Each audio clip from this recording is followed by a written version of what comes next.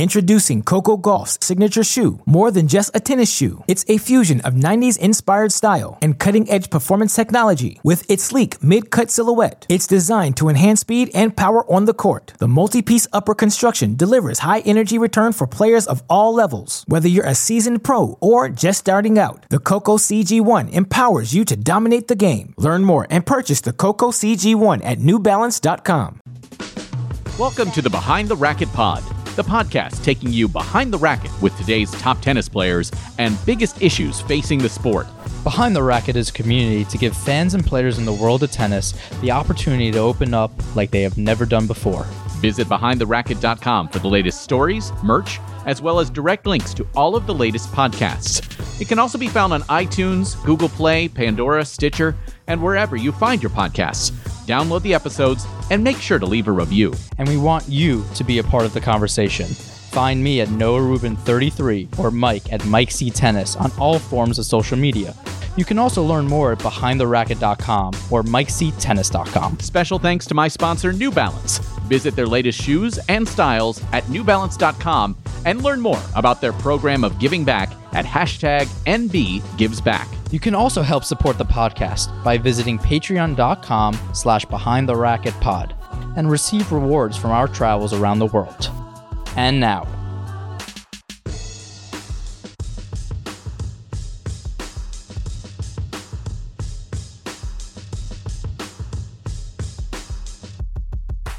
all right, we've got Patrick Kypson coming up in just a couple of minutes. Kip, over the last 4 weeks, has put together the most points of the Americans on the clay to win the Roland Garros Wildcard Challenge. But Noah and I have not had too many opportunities to catch up over the last couple of weeks. You all right? I'm okay. How's the body? Body's feeling good. Let's see. Let me see. I want to. Let me have a look. It's actually describe wild. to I'm the wearing people. a shirt. Yeah, I know. It's very weird for you to wear a shirt. I feel like you feel uncomfortable that I'm wearing a shirt too. Like that's how far we've gotten it at this point. But no, I've this is probably the most consistent I've worked with a physio in general. I've had, the incredible opportunity with my benefactor that I have this to actually feel good and get my body back in shape, and I don't feel like a schlub. It's like taking steps and talking to Lawrence Klager, who has helped me my whole life. He's said, like, just with the off-court stuff, tennis is one thing, you can kind of go through these ebbs and flows, but with the off-court stuff, you kind of only go in one direction, and to get that positivity flowing, and I'm not rushing this process back, I'm still January 1st, so I have some time, but yeah, I'm feeling okay and trying to get back in shape. Yeah, same. Yeah, same. I've been also helping a couple juniors out, which honestly, in all seriousness, before we start ripping on each other in a couple seconds, it's really that perspective. I've done minor coaching here and there, but actually be on the road with some ITF players and junior players, and to see it and be like, did you know that when you did this, you won 92% of the points? You had no idea. Like, I didn't even know. And like, just kind of get that outside thought and see it through their eyes is actually helping me a bit kind of move forward. The number of times there have been players who were, if you will, like mediocre in college, like a kind of bottom of the lineup in college, who then go into coaching for a couple of years. They always tell me when they were 27 and had not played competitively for 4 or 5 years, all of a sudden, the fact that their brain is thinking in different ways, that suddenly they are at a different level. I mean, look, one of our good friends, Carousel, I mean, he won the Ojai this past weekend. He's won a UTR. Like, he's killing it now because of the fact that, like, his brain works on a different level. And you take all the shit away. Yes. When the kid came off the court and he's like this, I was like, I don't care about any of that. Yeah. That was so irrelevant to the match. Yes. You did this well, we could work on this, but that was it. It was 2 points. And I was like, God, if only I thought that simply on the court. And you can, I mean, it's obviously work, but how do you get to that point? But it's hysterical. I was like, fuck, I said the same shit, 6 months ago or a year ago. And it was like, yeah, simply. But yeah, Caruso is a good example of that. He's just kind of smoothing through some of these tournaments right now. Yeah, no, it's great to see. We were in Savannah. I remember the first time I talked to him was in Savannah, like 2017-ish, somewhere in that range. And it's just so funny to think about the fact that, like, he's a grown man now. Like he was just, he was 24 or 25 or whatever, back then, but now he's a grown man. And that's always kind of that memory for me, just to think about the fact that, most of these players out here, they are still kids. It's hard to develop that maturity that really you can gain from stepping away from the court for a little bit of time. And that's actually something we'll talk about with Patrick Kypson here over the next couple of minutes. Yeah. But how are you feeling before we go into it? Great. I haven't talked about it too much here, but like over the last couple of months, I've managed to stop drinking. I've been making alcoholic jokes on this podcast when we started the podcast in 2019. We all have our coping mechanisms. Yes, we do. And I'm actually really proud of that. Since beginning of February, I had a drink with coworkers in Miami. I'm frankly here in Savannah. I'm going to have 2 Skull Crushers tonight. That's already set in stone. Skull Crushers at the Pirates house. But it's been incredible for me to, as we're talking about stepping away a little bit, just kind of having this a little bit better perspective of my own health, of my own ability to not feel tired all the time, not be depressed all the time. I've lost 10 pounds. I'm on a very good path, and I feel great. And it's, I don't know, even these 2 weeks, here in Tallahassee is a hard week. That's a really physical week, long hours. Savannah this past week is a little bit more chill, as you know, only 4 or 5 matches a day. Still rain though. Yeah, still rain. But I felt great, and it's I hadn't done a challenger in 6 months since Champaign in November, and felt great about being back on tour, even though there are fewer Americans, fewer of the old old crew. It's a different. I think back to a much more perverted way, but Matthew McConaughey and what movie was that? I stay the same age, but they stay the same age, I keep getting older, whatever it was. That whole quote, and I'm just like, now it's like Tristan Boyer. Yeah.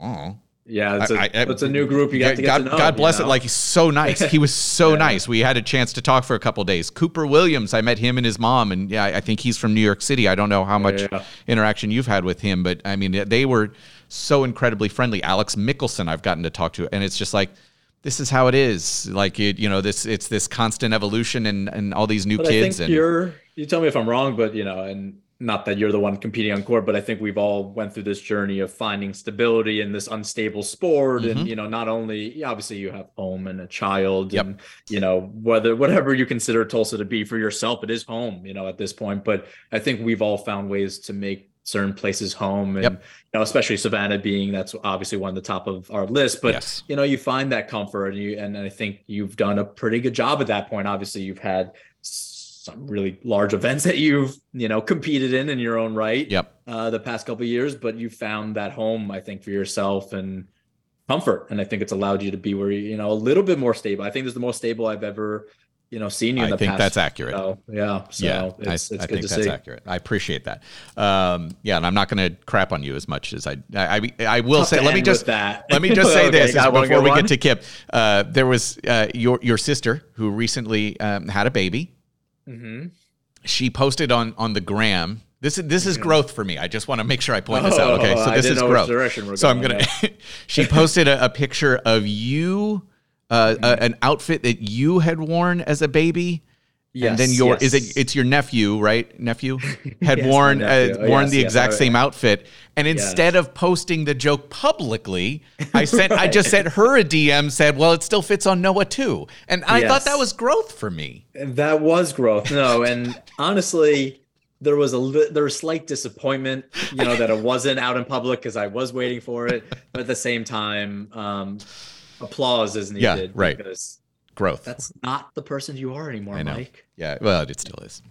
Still a terrible human being. Not a terrible human being, I don't think. Patrick Kypson. We sat down with him here just a little while ago to talk about winning the French Open wild card, the reciprocal one from the USTA. Introducing Coco Gauff's signature shoe. More than just a tennis shoe. It's a fusion of 90s inspired style and cutting-edge performance technology. With its sleek mid-cut silhouette, it's designed to enhance speed and power on the court. The multi-piece upper construction delivers high energy return for players of all levels. Whether you're a seasoned pro or just starting out, the Coco CG1 empowers you to dominate the game. Learn more and purchase the Coco CG1 at newbalance.com.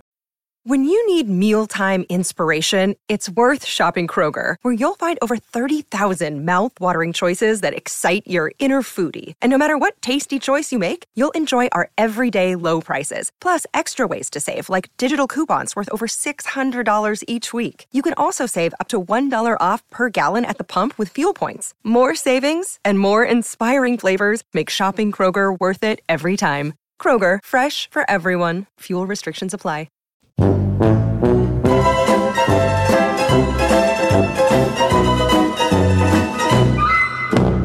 We are thrilled to be joined this morning by Patrick Kypson, who has won the USTA's Roland Garros Wild Card Challenge. And Kip, let's start very simply. You were many times with these wild card challenges. You have the opportunity to play yourself into, the title, the wild card, if you will. You had to suffer on Sunday and watch as Tristan Boyer played for the championship in Savannah. He wins, he gets the wild card. He loses, you get the wild card. What was your Sunday like? Yeah, I mean, interesting scenario, right? I mean, I think from what I've heard, I think I would have had it secured if I would have beaten Diaz Acosta in the semis, maybe. Correct. So, yeah, I mean, it's obviously you want to have it in your hands, and obviously as I was winning and I was still in the tournament, it was in my hands still, and then I lost, and yeah, it's not a good feeling for it to not be in your hands. So yeah, I mean, yesterday, I was checking the scores obviously, and I didn't watch any. Thank you. Was doing kind of. I heard it was really windy though. Yeah, it was not really great. bad. Obviously, that's tough to produce good level in those conditions. Correct. Right? But, yeah, I just kind of went about my day, saw my girlfriend, saw my grandparents, and yeah, obviously on pins and needles a little bit. But listen, I mean, a huge bonus for me, right?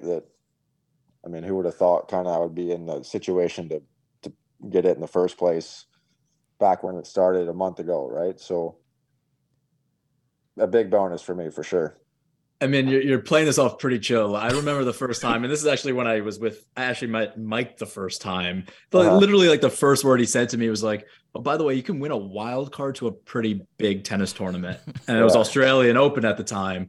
But you were shitting yourself because I remember I was. No, I know I was definitely nervous. Yeah, I was nervous for sure, especially when I kind of checked the score. So the first time I checked the score, it was the first match. So it was the semis. Mm-hmm. And Emery was up a set. I think he was 6-2 or 6-3. Yep. And I was kind of like, okay, this rather go that way than the other way. And, so it started off well. Then I checked again, I don't know, 45 minutes later. And I think he was down a break in the third, maybe. Yeah, correct. I think I checked and he was down 5-3 in the third. And no one had texted me or anything. Congrats. So I was kind of like, let's check a little bit. And yeah, so he won that one, and then I did the same thing. I was a little bit more nervous after that, and then I checked again with Diaz Acosta, and he made it pretty. I mean, I'm not one to go back, but I've never rooted so hard against American tennis in my entire life. I mean, mine was Fritz and Tiafoe both up a set and a break. And I had 2 tournaments to wait out, which was brutal. And I was tournaments to wait it out. Yeah, because you won Charlottesville, right? I won Charlottesville. Yeah. You won the first one of the swing. Yep, and then so it was Tiafoe against Dan Evans and Loxonen against Fritz, and Tiafoe and Fritz were both up a set, and I think Fritz was up like a set 3-0. And I'm with my ex-girlfriend at the time. I'm like playing it super chill, like not. And she like went inside somewhere and I'm like live stream on, like freaking out. But I mean, again, we didn't even describe like for what this is. This is a reciprocal wildcard challenge. It happens for French Open, Australian Open, and obviously we have the play-in for the U.S. Open one. But this is. I mean, you woke up 3 weeks ago at 300-ish in the world, and now that was 500. Yeah, it was higher than that. Was it 500? Yeah. Okay. I was just looking at the last week's then. Yeah. Okay. That makes sense. Yeah. And now playing for, French Open main draw. What's the emotion now? I mean, I remember my, schedule changing, my training changing. What is that process like for the next few weeks? Yeah. I mean, I haven't really put together, I'm going to get on a call with my coach and my PT later and kind of go through some scenarios, I guess. I mean, we haven't really gone through it that much. Last night, we just kind of had a little, I don't know, celebration dinner, with the family. And obviously I'm pumped. I'm amped, right? Like it's a hell of an opportunity for me, and kind of just came out of nowhere, really, So, but just a good chance for me to go and improve. And obviously I'm just stoked, to be there. So, Kip, if we'd have thought about this 5 years ago, it would seem reasonable to have you in the discussion for not just this wild card challenge, but potentially, I think that path was there for you to be a guy who's top 150 and beyond at this stage of your career.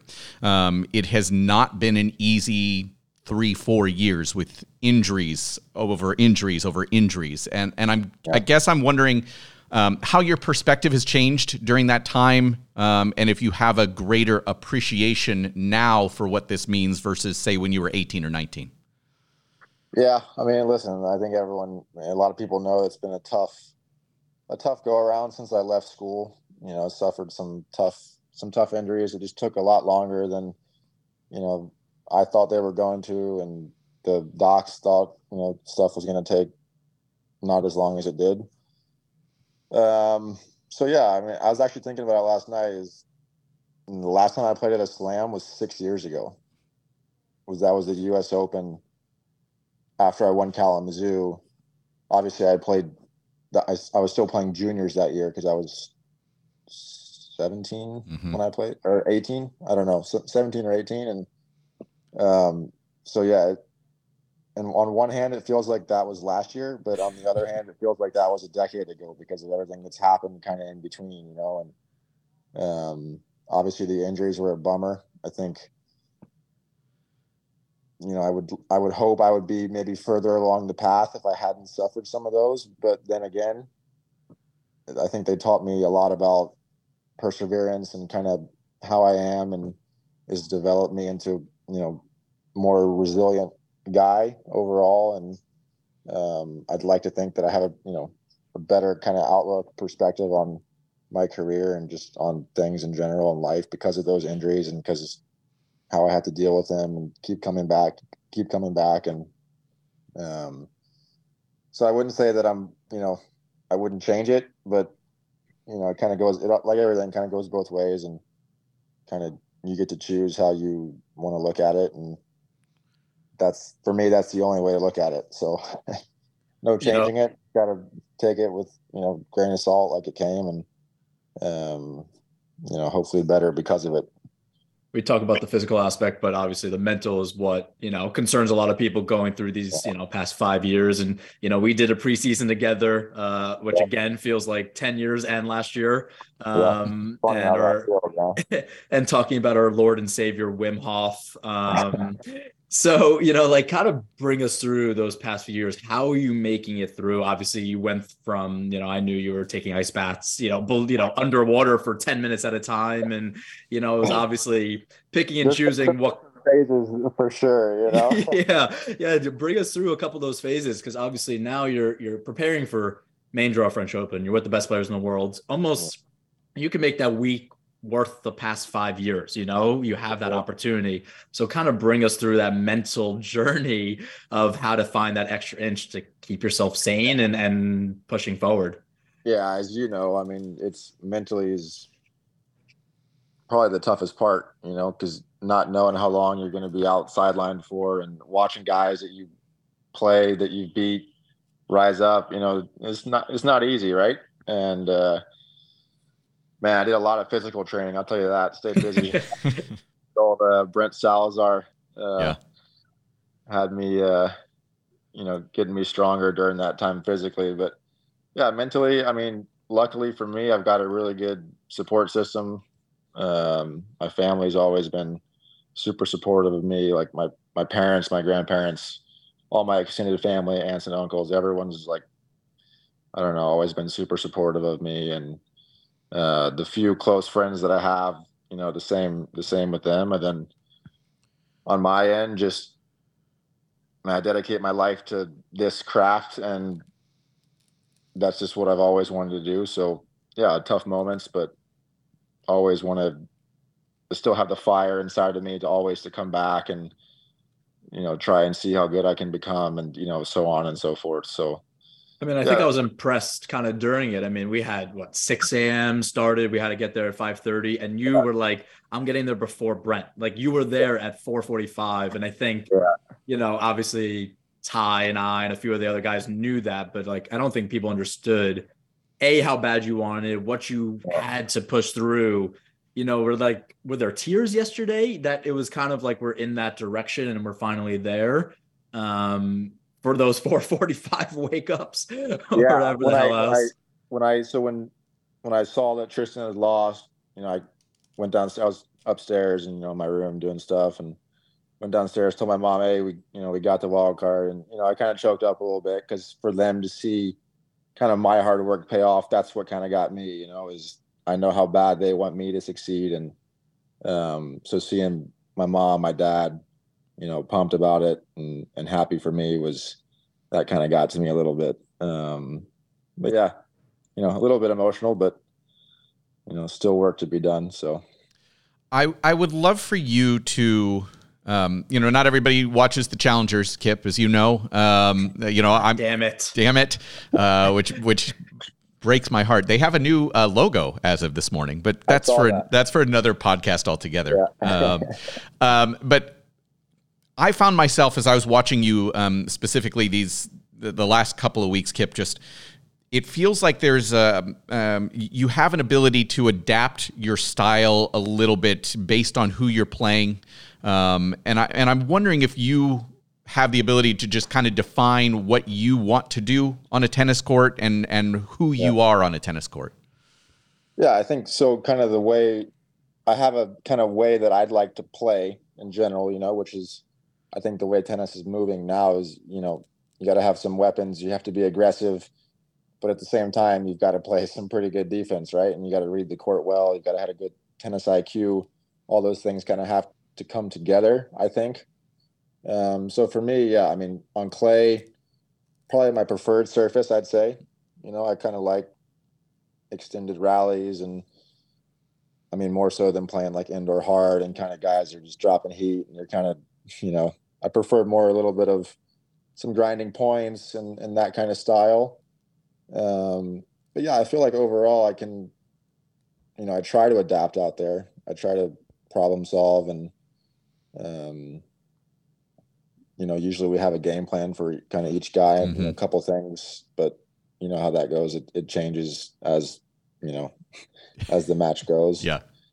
But overall, I think just playing, I've been able to play pretty consistent since I came back from the surgery last year. And I think just like finally getting used to like match after match and just dealing with the, the nerves, the stress that come with that in certain situations.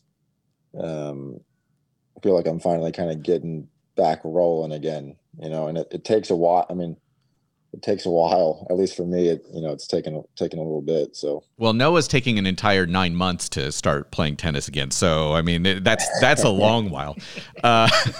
Alejandro Gonzalez was with you here of late. That's a guy. It's his career fascinating to me. The ability. What did he get to? 65-ish, something like that. Yeah, 65, 70. Yeah. Colombian, a lot of emotion. And then I found it really interesting. The last couple of years of his career, he was kind of stuck in that 400 range, Kip, where that's such a hard thing because he couldn't get to that next level again.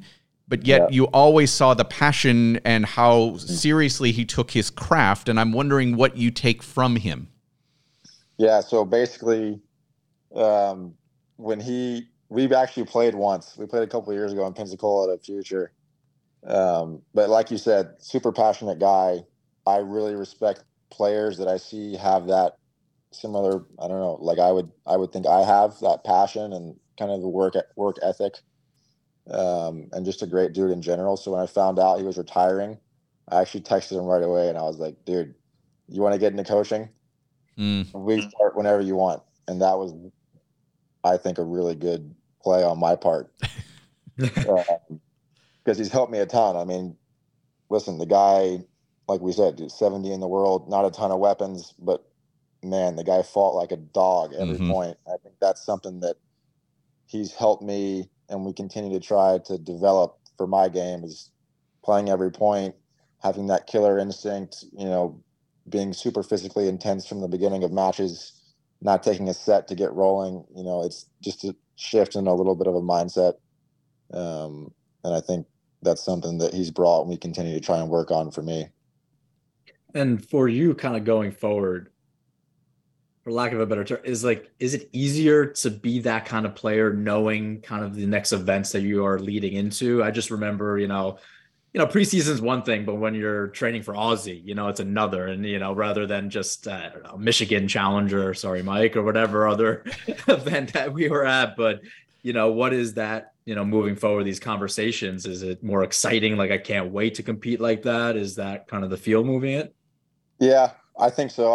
I mean, like I said, I'm pretty amped up. So it's going to be easy, I think, to be real, I don't know, amped, getting ready for the first round there. But I don't know. I kind of always like to think about, I don't ever want to I don't want to be too different, right? In terms of if I'm playing at the French or if I'm playing 2 weeks later in Edwardsville, I want to close the gap on how different my emotions can be. Yeah. Good luck.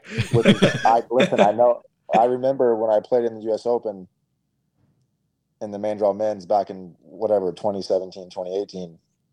And then after that, I went to Fountain Valley qualies and I could not play. I think I lost first round qualies, And so, yeah, like I said, kind of just trying to close that gap of shift in mindset and treating every match the same, I guess, practicing the same, going about business the same, which is obviously a challenge, but something that I'm going to try and do the best that I can. Yeah, I remember I was with Stanford Boster at the time, and he was one of them that it was actually after I played Fed Aussie year 2. He's like, we're going to Maui, which, and a lot of people said Maui is great, but it wasn't like the perfect location at times. Yeah. And he's like, it's going to fucking suck. And this is going to show you who you are as a tennis player. And honestly, I didn't do that well. It took me a couple more tournaments to kind of get back into that field. But, you go from 15,000 people or playing in the French or whatever it may be. Fed on Rod Laver to go in and play in front of, 12 I played Escobedo with no Stanford. I think Mitch was there because we were all together. Mike was there, and then Escobedo's coach. That was it. Windy nightmare, and we played in 3, and I grinded out. I was like, what's happening? And it's just a shell shock. But I think what I got from those tournaments, and I'm wondering if you already feel it a little bit. Do you feel like you belong yet? Having just even signing up for Geneva 250, possibly. Like, is that just a different feel altogether? Yeah, I mean, listen, that's a new feeling for me, right? Because I didn't get direct entry into the French, right? It's like I'm 100 in top 100 in the world, and that's like, already on the schedule months in advance. So it's a definitely different feeling, and the goal is for me to feel like I do belong there, right? And that's gonna obviously, for me, that's something that's gonna take a couple of days of practicing there with some of those guys, getting used to that kind of atmosphere, and then hopefully be good to go and ready to rumble. But something that I think is, it's important, no? to feel like that. Because if you go out there and you feel like maybe you're not supposed to be there, I felt that before. It's not a good feeling for me. A little imposter syndrome. Yeah, that's not the way you want to. I kind of had that in my first when I played, back in the U.S. Open, a little bit different scenario. I feel like I'm much more closer to belonging now than I was as a 17-year-old with barely any ATP points. But yeah. All right. So I know you're going to go. I believe you're having lunch with your grandparents today, which I think is a very sweet. I'm very impressed, and I've got a ghost tour or something to get to here in Savannah. But I asked you this. I think when we had a talk, you and I in Tiburon, about it, smoking of meats. This is something that is very important to you, and I'm wondering if you can explain why. Because for me, I look at it, it takes like 8 hours to have something done well. You can get like your own rodizio with him and fucking churrascario over here. He owns his own like South American meat store. Right, but what is it about smoking of meats that is so important for you? Why do you like it so much? Mike, honestly, I don't know how I got into it, but it's been probably 4 or 5 years now. I think since I left school, and it's just my thing. I just love it. I mean, going to the butcher's market, buying a pork shoulder, seasoning it overnight, and then waiting 10 hours, putting it on the Traeger, the big green egg. I don't know. For me, it's just heaven. I just love sitting out there. But Mike, why are you acting like he doesn't look like somebody that does that? I'm not. I'm just. Is it process? Is it like because it's like the slow, methodical process? I think I definitely love the process, and I think that's something I've actually started with coffee now. Espresso, being really into the process of making espresso. Yes. And it reminds me a little bit of the process of barbecue, steaks, all that stuff. Yes. So I think I have a little bit of I like that process. And there's an art to it too, right? There's so many different ways that small variables you can change to make it different. And I think I'm a small details guy, I guess. Yeah, Kypson is just the most lovable freak out there. He's just, you can't hate him, but like you look around, you pull back the curtain, you're like, oh my God, this guy's exhausting. This guy is exhausting. This guy's over the top weird, but yeah, it's just something, yeah.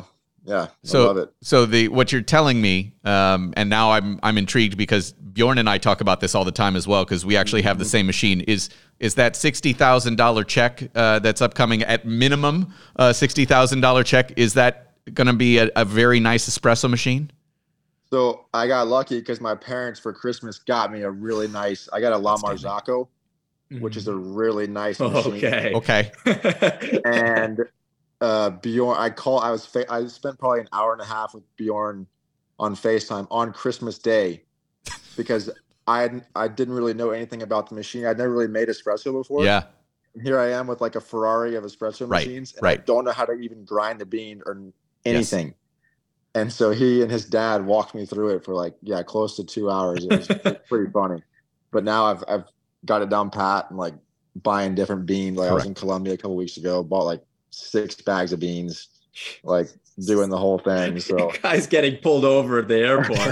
It's like, what are you doing? He's like, it's just a passion. Just my passion, guys. Yeah, it's just art, man. So yeah. Luckily, I've already got a nice machine, but I don't know, maybe some kind of accessory. We'll see. Okay. Well, No more mate for you? No, dude, I haven't done the mate in a while. I've still got the two gourds, but I haven't done it. Espresso has been my new thing, so.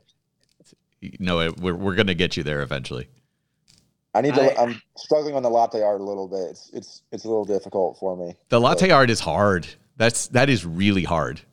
Like too much air in the milk. Yes. Not enough air in the milk. You can't do it. And then once you do get the proper texture of the milk, like just doing it is hard on its own. So I've got a couple good ones down, but it's not consistent yet. That's for sure. So working on the consistency right now. See, I mean, I have an addictive personality though. If I get into this, there's no fucking turning back. See, here's the thing, Kip, and you would know that before Noah ruined this podcast, it used to be the Coffee Cast with Kypson, where we would literally, it would be me and a player. We would go to a fancy coffee shop on like the Friday, Saturday of a tournament and just go have a coffee and chat over coffee.